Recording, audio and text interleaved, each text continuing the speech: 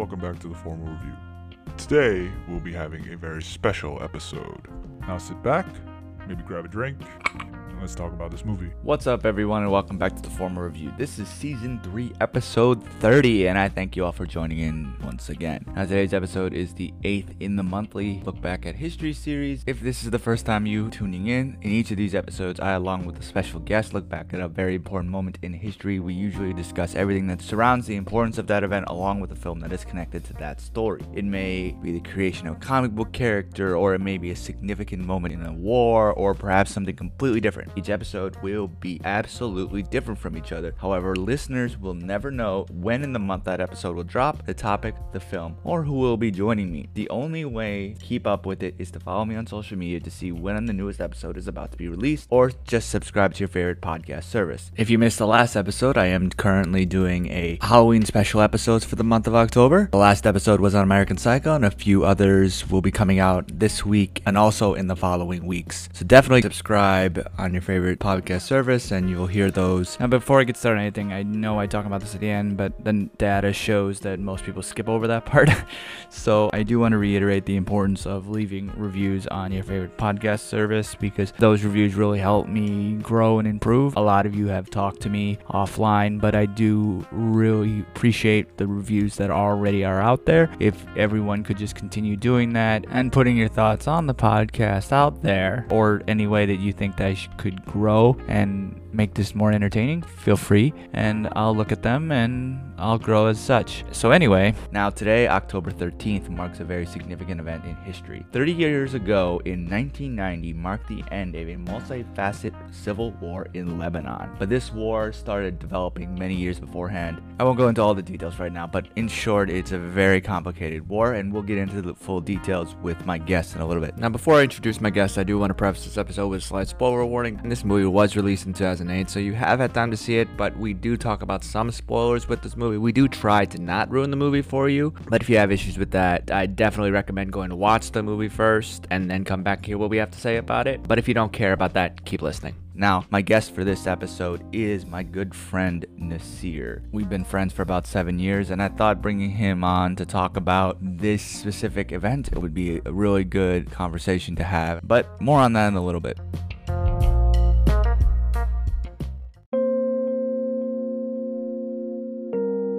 I now want to welcome my guest, Nasir. Hey, man. Yo, what's up? Not much, man. How are you? I'm good. Thanks for coming on. I appreciate it. We've obviously been friends for a long time now. Right. And obviously with this historic event, I thought that bringing you on would bring a good perspective for my listeners to know from somebody, especially from Lebanon. So why don't you tell my listeners and everything about your background and everything? Yeah, sure. My name is Nasir. I'm from Lebanon, born and raised. I left Lebanon when I was almost 18 years old, just a month before my 18th birthday. And I came to the US as a student, did my undergrad there. And after that, I moved to Canada. I did my master's at McGill University in Montreal, and I stayed in Montreal ever since.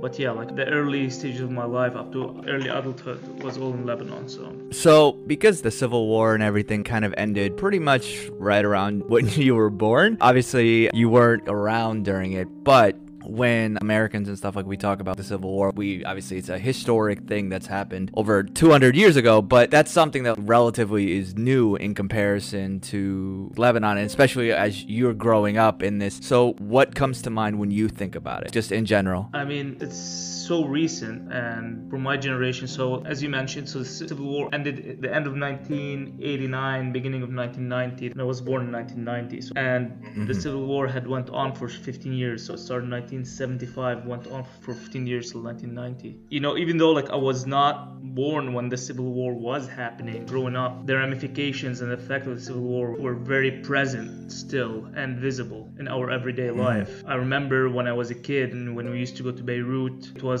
just a normal thing to see skyscrapers half destroyed or riddled with bullet holes, highways destroyed, highway bridges, some of them with shells, you know, in them, you know, like, and that was the scene, you know, and this was when I was around 5, 6, 7 years old. Throughout this whole time, the whole country was undergoing reconstruction, but like it took a while before everything was fixed up. When I hit my teen years, at that point the country was kind of rebuilt, but it took a while to rebuild 15 years worth of destruction, right? In 15 years, this civil war was so ugly and long and destructive that in 15 years, no part of the country was spared. In terms of infrastructure, civilian buildings, anything, a lot of it was destroyed. So it took a while for it to be rebuilt. And also growing up, besides what I just described, Lebanon, as a result of the civil war, was still under the Syrian influence. The Syrian army went into Lebanon during the civil war with the green light from the Americans under the guise that they want to go in to try to calm things down. But obviously that was not Hafiz al-Assad, who's Bashar al-Assad's father, the current dictator in Syria. His father was ruling at the time, he used that as an excuse just to bring in about 40,000 Syrian soldiers into Lebanon so that he can control the country. And in the aftermath of the civil war, the Syrian army stayed all this time, and Syria was practically in control of the whole country, and growing up, we would see inside Lebanon, imagine growing up in your own country and seeing roadblocks set up by foreign troops. Imagine you in America, for example. Imagine for some reason you're driving down the road and then a Mexican soldier has to stop you and question you or ask for your ID card. How bizarre that would be, That was the reality that we were living through, up until 2005 when our prime minister at the time was assassinated, and that prime minister was popular among all the Lebanese, and that kind of sparked a revolution. And with the support of the international community, we were able to pressure Syria into leaving Lebanon, and that's when the Syrian army left.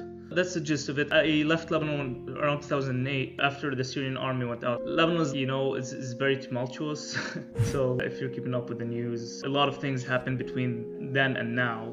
It seems like we never catch a break. That's for many reasons. I think the country remains severely divided. So going back to the civil war, because I don't want to go on tangents, because you can talk about Lebanon for years. It's just so complicated. So the civil war started as a conflict between two political schools of thought. In the aftermath of World War II, the British, who were in Palestine, Israel nowadays, they had that country under control. And the British, during World War I actually, when they took that area from under the Ottoman rule, under their support, the Jewish migration from Europe started happening to Palestine. That's because the British government during World War I received help from Jewish leaders, and those Jewish leaders had managed to get a promise from the British government that they will aid them to establish a Jewish country in the aftermath of World War I. And there were talks about where that country would be, and eventually, for historical reasons, that Jewish leadership, said, we prefer to be in Palestine because that's historically where we came from and would like to establish a country there. So under the support of the British, the European Jewish migration started happening. When World War II came around and ended, at that time, the whole decolonization movement started happening where,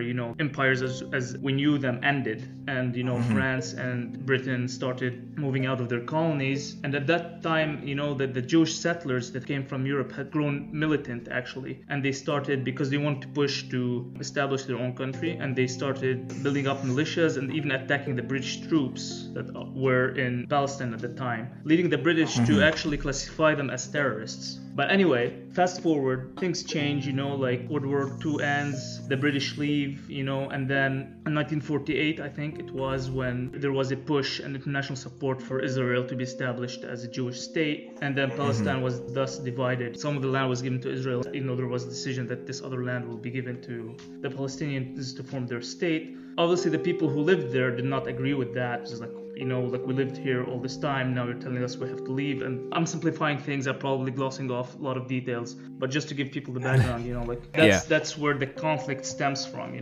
You had basically people who've been living there, the Palestinians, who happened, some of them were Christians, Muslims, and Jews. And then you had also the Jewish movement came from outside that wanted to establish a Jewish country in that area. So after that, there were several wars happening between the Palestinians and the incoming Israelis, and that led to refugees being pushed into neighboring countries like Jordan and Lebanon, because we are at the borders of current-day Israel. Over time, as the situation developed in Lebanon and the neighboring countries, but let's limit our focus to Lebanon, there was kind of two political factions. One faction said that this is not our concern, we should not interfere in this conflict, let's just stay on the side. And another faction was like, no, these are our like Arab brethren. We need to help them in their plight because what happened to them is not right. And obviously, you know, like there are many other complicated issues.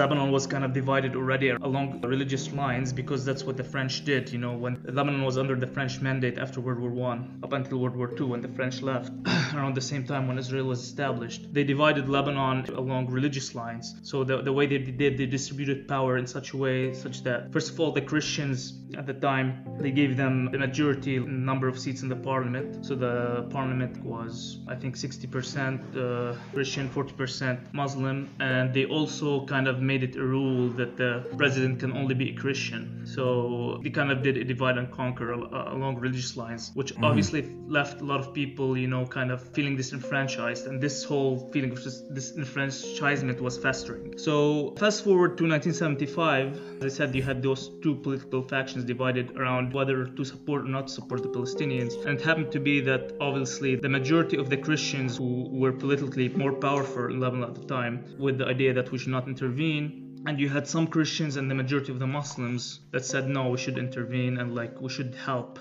And then that's where the conflict in Lebanon started. It started as a political division, and then as things developed and as, you know, like things started happening and kind of snowballed, you know, but you had all these issues festering underneath. It was like, how do you see it? It was like the fire or kind of the burning coal underneath the ashes. You know, it was all hidden, but all these festering issues were there, and it just kept piling up until it hit the spark in 1975. And there was an incident where some Christians were killed in church, and then there was a retaliation from a Christian militia that killed a bus full of Palestinians, and that was the main spark that kind of started the battles, and it kind of snowballed a blown-out war. So what started along the line of political division, whether or not to support the Palestinian cause, over 15 years devolved into an ugly civil war that was fought along religious lines. So Lebanon has 18 religious sects, so Christians are divided among several sects and Muslims are divided among several sects. And during that war, basically every sect was fighting every other sect, even within the same sect. The Shia were fighting each other, even the Christian Maronites, who are the majority of the Christians in Lebanon, were fighting each other. It was ugly, you know, and neighbors were fighting each other. There were massacres, and it was a very, very ugly and bloody war. And this fact is the reason why we still feel the ramifications of this war until this day. Lebanon has not healed, and this is part of the reason that the country is still facing the problems that it's facing nowadays. Yeah. Like a lot of the things that you said, I have done some research on it, but some of those things I didn't know, and it's just like disclaimer kind of here. Like, I like history and I know the history of my country, but what I described obviously glosses over a lot of facts and a lot of details, just meant to give kind of an overview, a general picture of a general context of the whole civil war, and it's by no means a scholarly description of the events, you know. Right. So when I first invited you to come on, you told me that the issues, talking specifically about the Civil War, is a very politicized topic. So I think you kind of touched on it a little bit. Why is that still such a politicized thing? It's kind of simple and not very simple. I guess it's kind of human nature. Sometimes people just don't want to admit the horrifying things that they did. That's part of it, I think. And the Lebanese society has not come to grips on admitting and being honest with each other, you know, like the different factions of the Lebanese society, to kind of say we all wronged each other and it's time to admit that and heal and move on, especially right now. So if you think about it, the war was fought from 1975 until 1990. So generation of my parents, all of them, they lived throughout the war. That was their early adulthood way into like middle age, you know, and throughout this whole time they were the main driver of society, right? My generation, the people who were born in 1990, we know about the war. Maybe in your family you have an uncle who died, you know,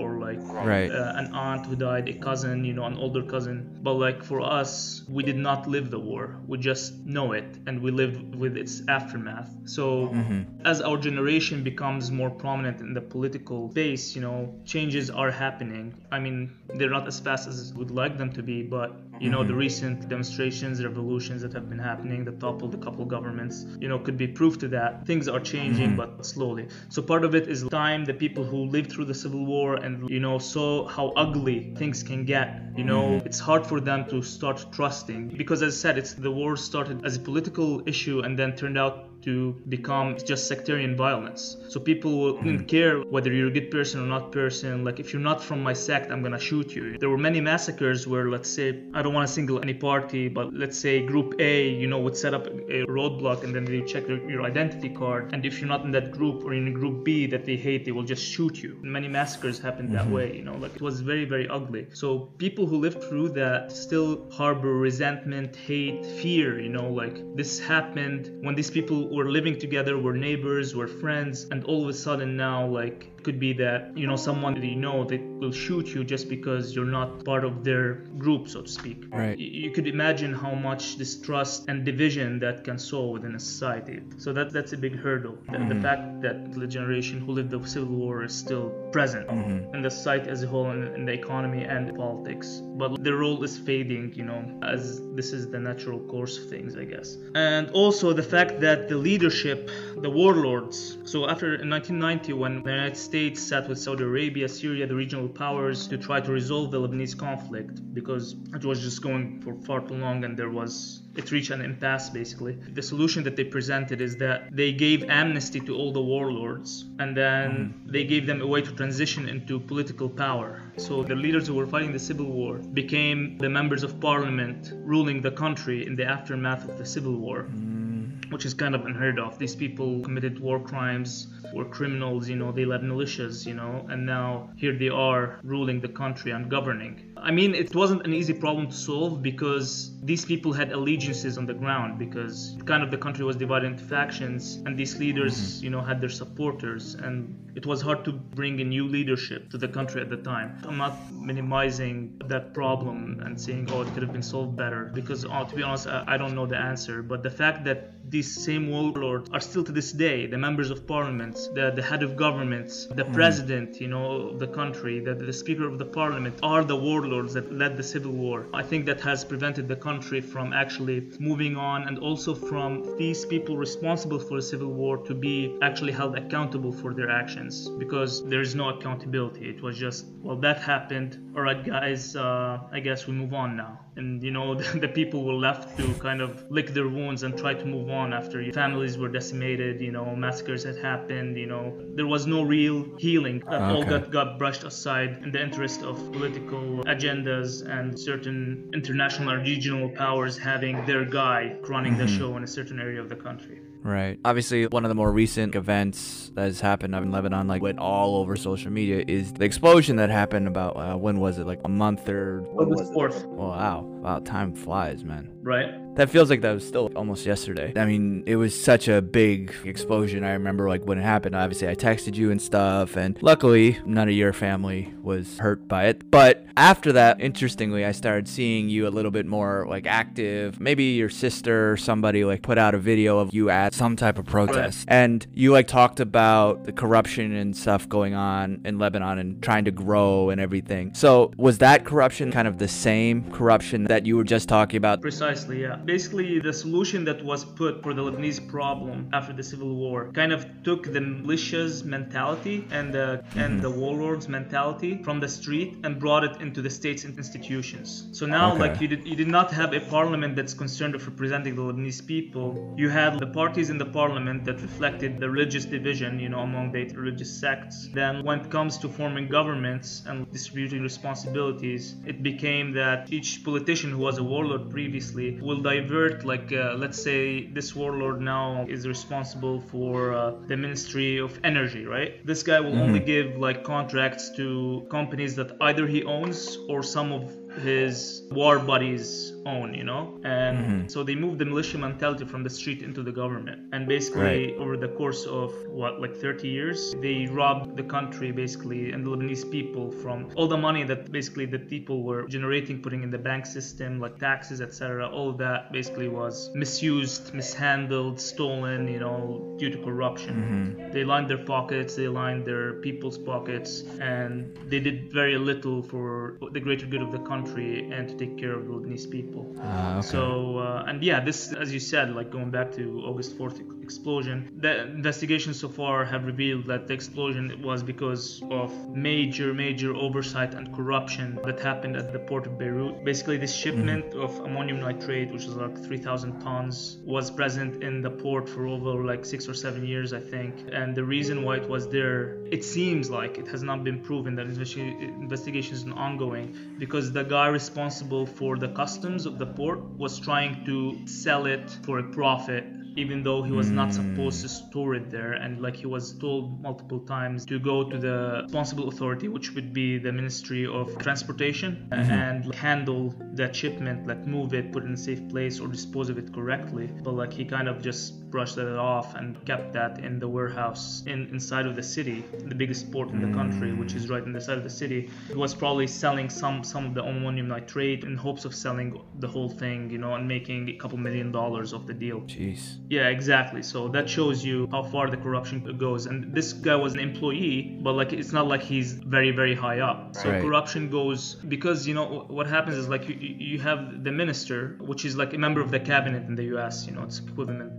to that. Like, so he's responsible for an executive branch of the government, let's say transportation. And that guy, like when a Christian comes, he will hire his Christian people in certain key roles. And it doesn't matter what their qualifications are, where they came from, whether they can fulfill the role or not, you know, they will just do it. Then the Muslim guy comes and then he does the same thing. He gets rid of the Christian guy, his Muslim guys or whatever. And yeah, when these people are in those roles, because, you know, the corruption starts from the top all the way down, you know, they don't care about like actually doing the job, but they care about like using their time in that position to basically line their pockets as much as possible, making as much money as they can. So a corrupt guy like that, you know, cost Lebanon, hundreds of people died as a result. And, you know, like we have billions of dollars in damages. Some estimates are between $7 to $14 billion.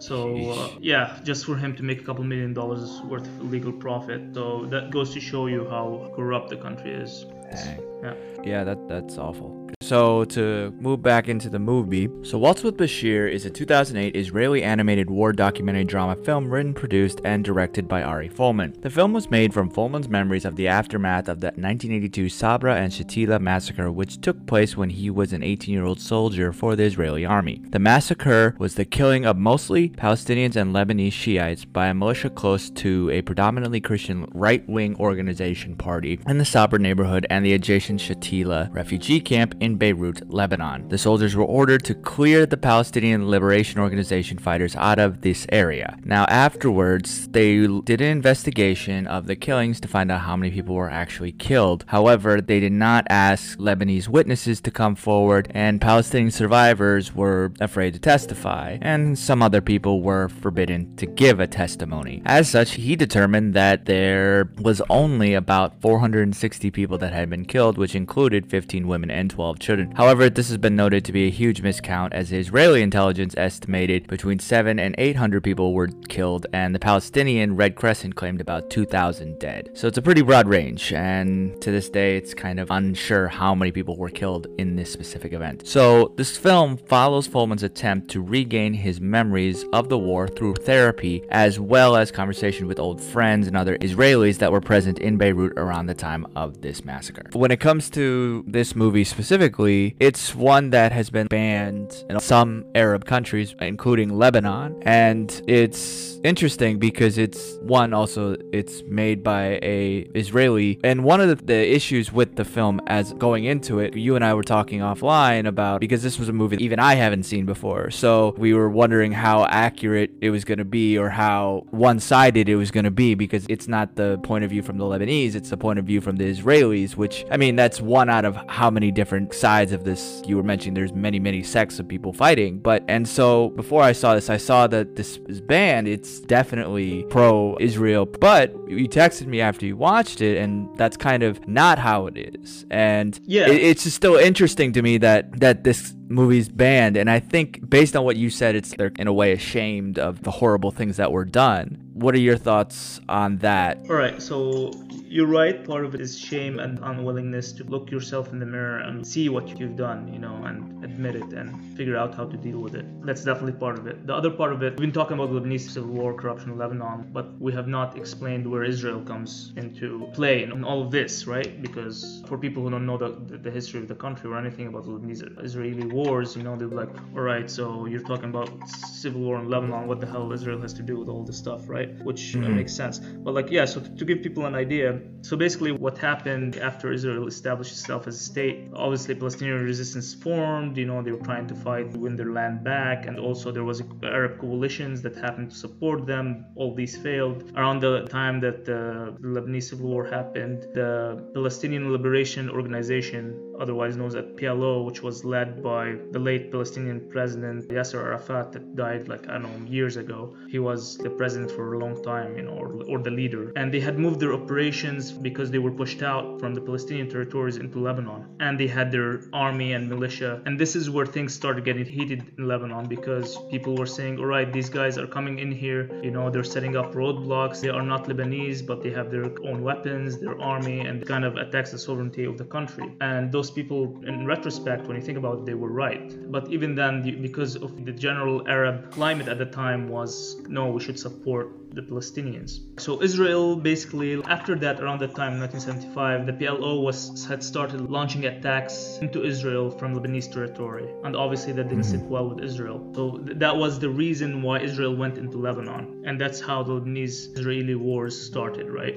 The big ones. I think the first war happened in 1949. I don't know the dates exactly, but it was around the formation of Israel as a state, where there was a war between the Israelis and the Palestinians, and a lot of people got kicked out of their homes, and into neighboring countries. And there was a war between the neighboring countries and Israel that ended in nothing getting resolved, and it continued on. The Israeli-Palestinian conflict continues to this current day, so that situation still has not been resolved. So as the civil war was happening, and the Lebanese state had basically became a failed state, it was chaos. Everyone was fighting everyone, and the PLO was launching attacks into Israel from the Lebanese territory. The Israelis were like, all right, we're gonna invade Lebanon to kick the PLO out. And in 1982, which is the year of Waltz with Bashir, happened. Israel came into Lebanon, and they reached all the way to Beirut, and that's when the events in the movie transpired. Now, you were asking about the movie being banned in Lebanon. So basically, Lebanon and Israel remain in a state of war. There is a truce, but the countries remain in a state of war. There is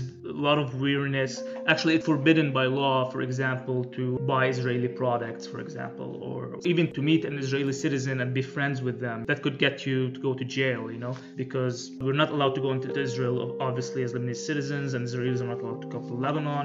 The countries are in a state of war.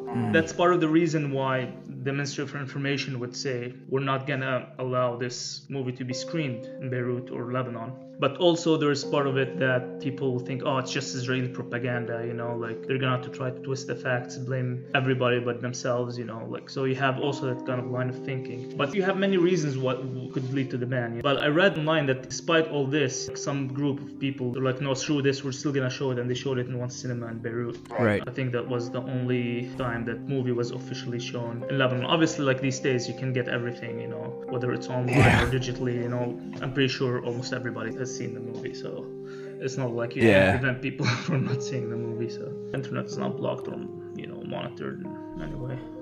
Yeah. So now going into the actual movie itself, what did you like about it? Because the things that I thought were really, really cool was, one, the intro to this movie I thought was so engaging. I thought it was a powerful way into it, it was kind of messed up, but the whole story, Yeah, I wasn't expecting that, and the animation of the dogs that really look honestly kind of demonic, running full speed and kind of this real intense music and everything. That intro, I didn't know what was going on, but I was 100% engrossed in that moment, and this is just the opening credits. Yeah. What's so interesting is you describe them as demonic dogs, and that's what I thought. Oh, here comes some metaphor now about how these dogs are the Lebanese fighters that were fighting against the Israeli army or whatever. But then the twist was, no, these actually are the dogs that the guy had to shoot. It wasn't that they represented something bad. In fact, they represented his guilt, because he had to shoot these dogs, as he described later, when they were invading the villages, so that they would not alert the Palestinian fighters that were hiding in those villages that the Israeli army is invading. It was an interesting twist. I thought the exact same thing as you did. Thought this is going to be some metaphor of, like you said, representative of the Lebanese side of it, and this is just like the Jewish. But then it wasn't that, and I thought that was really well done in that sense. With the story, how everything just feels very dreamlike, especially in the flashback scenes. It's so, I guess, fantasy-like in a way, and you see even how the director trying to figure out what happened at the what's it called? The massacre that happened, and he's trying to figure all that out, and you're kind of trying to figure that out too, because he's just going around like interviewing essentially these people and just trying to piece together everything. And it was such a cool way to do it, especially when the ending is just really powerful because of how everything up to that point was this animated dream world, and then it shows yeah, exactly, and it's just like, whoa, it hits you. You're right. I totally agree. They did a good job in illustrating the storyline, and I'm guessing, you know, all these storylines are real. Because the interesting part about this movie, the reason why I walked into this movie with an open mind, but because it was telling, you know, the events from the viewpoint of the Israeli soldiers, I had this idea that it might be biased, but after I had seen the whole movie, I didn't think it was. There were some comments made sometimes that bothered me. Like, I remember one of the soldiers, this kind of stuck out to me. Remember the scene where they go into an orchard and there's a boy that attacks them with an RPG? Yes. Before that, he was talking about it. He said, oh, we're just going in there to hunt some terrorists or get some terrorists. Hold up, you know, you are the invading force and you're describing the people fighting against you as terrorists. How does that work, you know? You are the foreign army in another people's land, you know? So, right. You know, like, how do you describe the other people as terrorists? But, like, beyond those little things, you know, particularly, I think maybe this was even the only thing that kind of really bothered me. I didn't think there was bias. In fact, you know, like, there were scenes actually in the movie, maybe what I don't like, someone doesn't know like who the Israeli leadership is. In the movie they show two pictures that were two guys that were on the telephone giving orders, and one of them is Ariel Sharon, which was the defense minister at the time, and who became the Israeli prime minister for a long time after that. And he was Israeli version of John Bolton, if he likes war and he's ruthless, especially towards the Palestinians and Arabs, and he was leading the operation during that time. And also they show the Israeli prime minister talking to him. And even though it might be something that I don't completely like, but I think they did an okay job of doing it. I don't think they emphasized a lot the Israeli responsibility over the Sabra and Shatila massacres, but they did touch on it. Remember, like, when he was talking about how one of the commanders had talked to Ariel Sharon, they called him Eric Sharon, I think, in the movie, and he told them that we're getting news that, you know, a massacre is happening, and the guy was like, oh, did you say it yourself? And he was like, no, but my men told me. And the guy was like, it's okay, it's noted, whatever, you know, and he kind of, you know, didn't do anything about it. Like, they touched on it, and in fact, you know, like, later on, like, investigations by United Nations and many different national organizations have put blame on Israel, and actually have proved that the massacre was done in cooperation. It was planned and executed. You know, they tried to, like, in the movie, to put most of the blame on the Christian phalangists, which was the Christian militia in Lebanon, that did the massacre against the Palestinians in the Sabra and Shatila and refugee camps of Palestinians in Lebanon. But the matter of the fact is that the Israeli leadership had played a big role in helping and making the massacre happen. They were standing right outside of the camp, lighting up the camp, you know, by flares the whole night. They knew exactly what's going on, actually, and there are reports that the leadership, like that Hubaika guy, was in touch with Sharon, and like everyone knew what was going on, but they didn't do anything on purpose because they wanted to scare the PLO and the Palestinians out. If you don't leave, this is what's gonna happen. So they used the rage that the Christians had because the president, who was the leader of the phalangists at the time,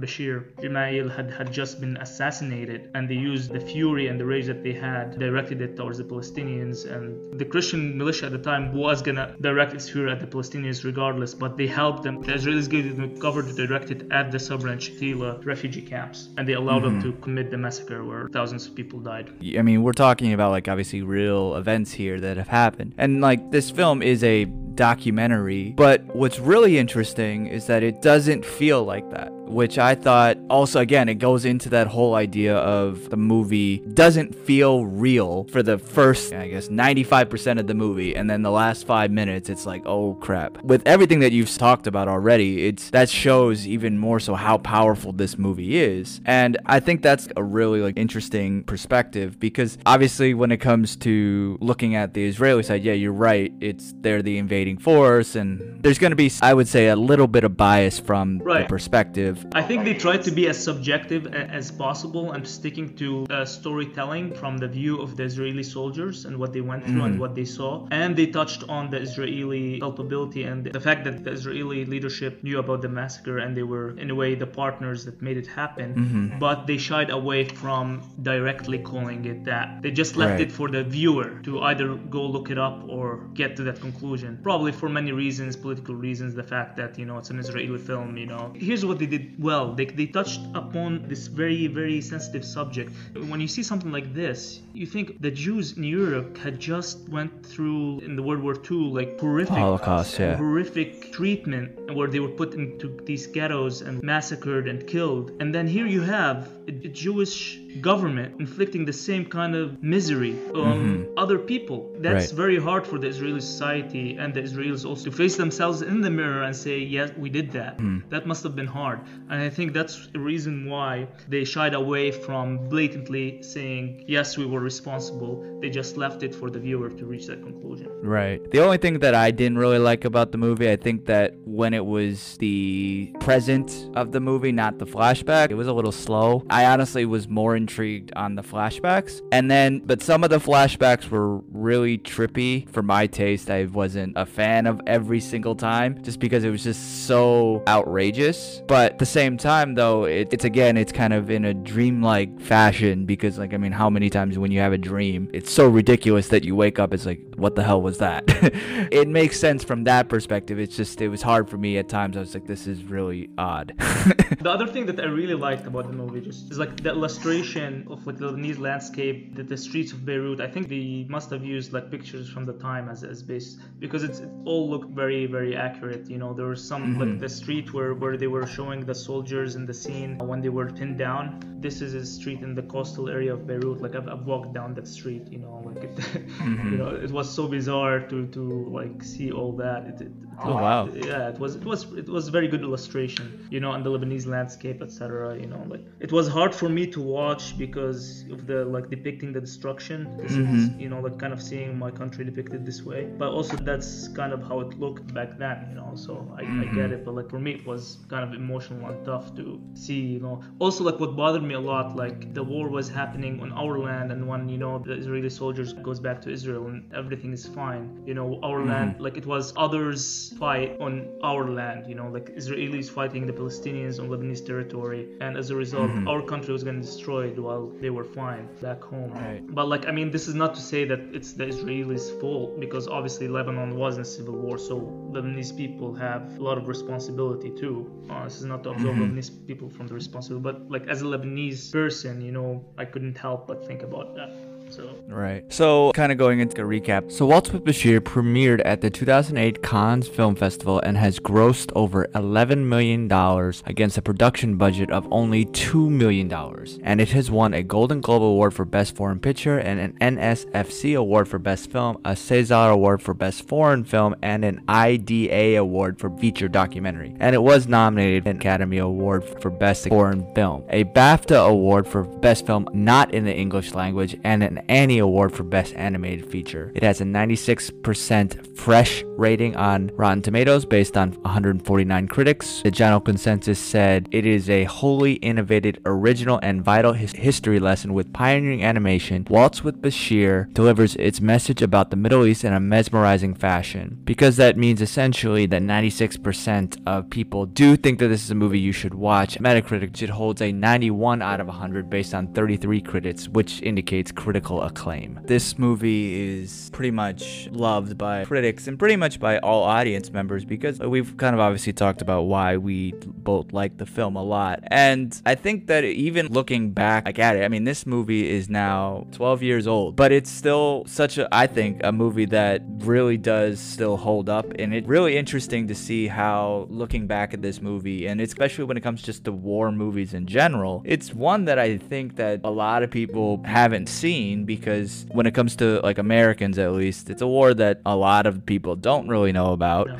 And two, it's a foreign movie with subtitles, and most people don't watch movies like that. And then you add in the fact that it was marketed as a documentary more so than anything else, and most people don't watch those unless it's like on Netflix and everyone's watching it. But I think this is, if anyone likes war movies because of the historical aspect of it, this is one of those movies that I think anyone should watch. Even though it's an animation throughout the entire time, it has some really powerful and brutal moments that, if you appreciate that in war movies, this movie works for that, which I think goes into why this film is important, especially for Americans, to know about a culture that you don't know, or in a war that you probably either wasn't taught about in school, or you know very, very little about it. But what do you think? I totally agree with you. I think this movie could be a great segue for anyone who's interested in the conflict in Palestine, Israel, Lebanon in general, and a great way into kind of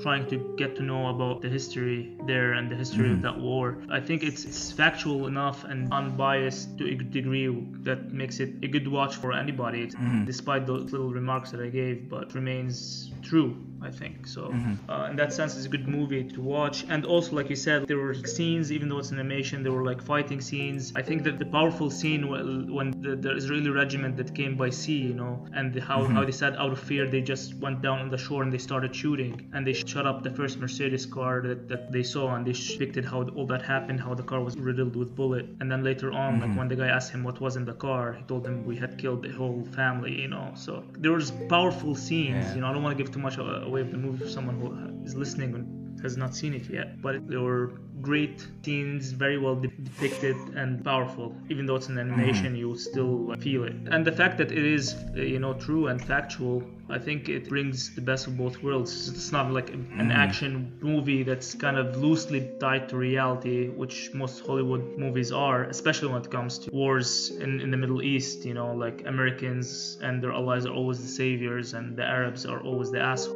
and like the terrorists, right? This kind of documentary actually tells true events and highlights the mistakes that had been done on the Israeli side, and as well the ugliness and the mistakes that happened also on the other side, especially in the massacre of Sabra and Shatila. I think it's a great watch. I highly recommend it. Yeah, same here. Alright, so if this is your first time tuning in, what I always do with a guest is have a set of questions, and this is based on the TV show Inside of the Actor Studios, because James Lipton passed early this year on March 2nd. Lipton took his inspiration from the French book talk show host Bernard Pivot, who had a similar questionnaire at the end of every episode on his show of apostrophes. However, it was not invented by Pivot, it was invented by Marcel Proust. I was a big fan of Lipton's Inside the Actor Studio, so to keep his memory alive, I thought I'd have a list similar to his at the end of each episode whenever I have a guest on. Now, I'm not going to keep the exact questionnaire that James Lipton has done, just like he did not keep the exact same questions that Pivot did, but I do want everyone to see where my guest heads at when it comes to movies. So this will be a little bit of fun. So let's get started. Coronavirus aside, even though you guys in Canada are a little bit better than us here in the States, how often do you watch movies at the theater? Not a lot, twice a year. On the opposite side of that, again, coronavirus aside, how often would you watch movies at home? Let's say once a week on average. Okay. Which actor or director, you can kind of pick one, will make you watch a film no matter what? What's his name? Like, I'm blanking out. Alright, Matt Damon is great. I love Matt Damon. I also like, what's his name? The Italian guy. That doesn't help very much. Leonardo DiCaprio. Yeah, I'm super bad with actor names and director names. But yeah, I love Leonardo DiCaprio's movies, Matt Damon movies also. I like him. Okay. Do you prefer digital or hard copy movies? I don't buy a lot of hard copy stuff. It's more convenient. I don't have to worry about storing it.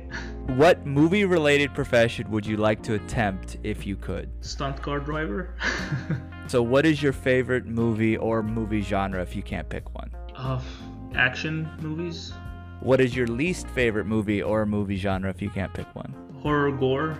Best Batman actor. The guy from American Psycho, Christian Bale. Yeah. Is it biopic or biopic? I think biopic. And the last question is, if heaven exists, what would you like to hear said to you when you arrive at the pearly gates? Welcome to heaven. Need to know where the hell I am, right? Is this some sick joke where the gates open and you're in hell?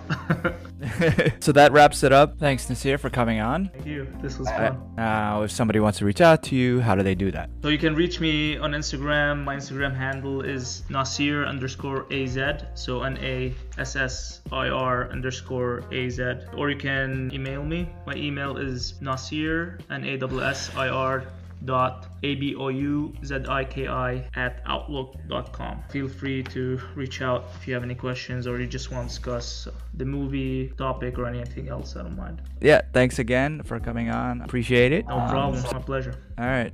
Talk to you soon. Yep. See ya. Bye. What do you think of the movie? Let me know. Hit me up on social media. The Formal Review is on Facebook, Twitter, and the Gram. I post many things, including trailer reactions, so go check those out. The handle is all the same. It's at The Formal Review. Feel free to also check out backseatdirectors.com, where I work with a big team to put out movie reviews and also editorials. Again, that's backseatdirectors.com. Please also subscribe to The Formal Review. We're on Google Podcasts, Apple Podcasts, Spotify. We're now on Amazon Music, iHeartRadio. Honestly, pretty much anywhere you can find a podcast, we have our content there. Also, I'm always wanting to grow and improve, so please leave a review and what you want to hear, because I really do this for you all. I see the numbers and I really appreciate everyone supporting me and talking to me about movies, because frankly, that's what it's all about. And for anyone who has supported me on a financial basis, thank you again. And if you want to help support on a financial basis, please go to anchor.fm/the-formal-review and click support this podcast. And honestly, any donation is appreciated. Thank you all again for tuning in. And until next time, wear your mask, wash your hands, stay safe, and take care, everyone. Thanks for tuning in to another episode of The Formal Review. Cheers, and we'll see you next time.